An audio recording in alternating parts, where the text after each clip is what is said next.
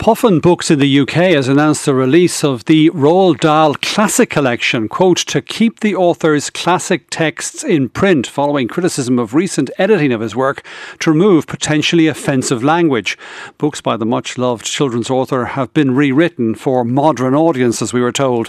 Well, the original text will now go alongside updated versions of his hugely popular children's writing. Hugh Linehan, Arts and Culture Editor with the Irish Times, has been writing about this. Hugh, thanks for taking our call. There was quite a backlash against this original plan to publish new, cleaned-up versions of the Roald Dahl texts.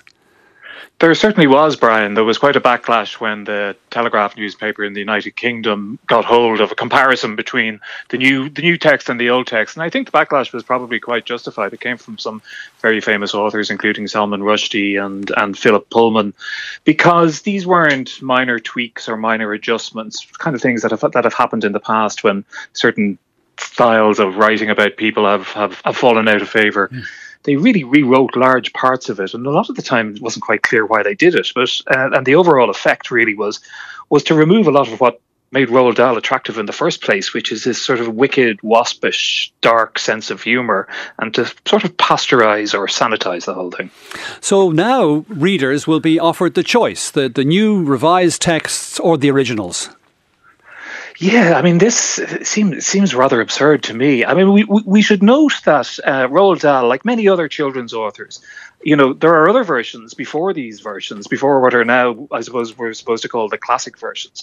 When he first wrote Willy Wonka, there were objections to some of the settings in that they were racist, and he took those on board. And in later editions, he altered them. So, would there be a classic version of this, or an extra objectionable classic version? We seem to be going down a road to absurdity here.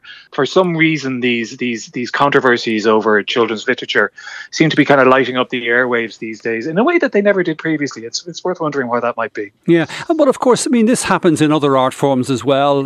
Time moves on. The way the work was originally viewed shifts with shifting public perceptions and values, doesn't it?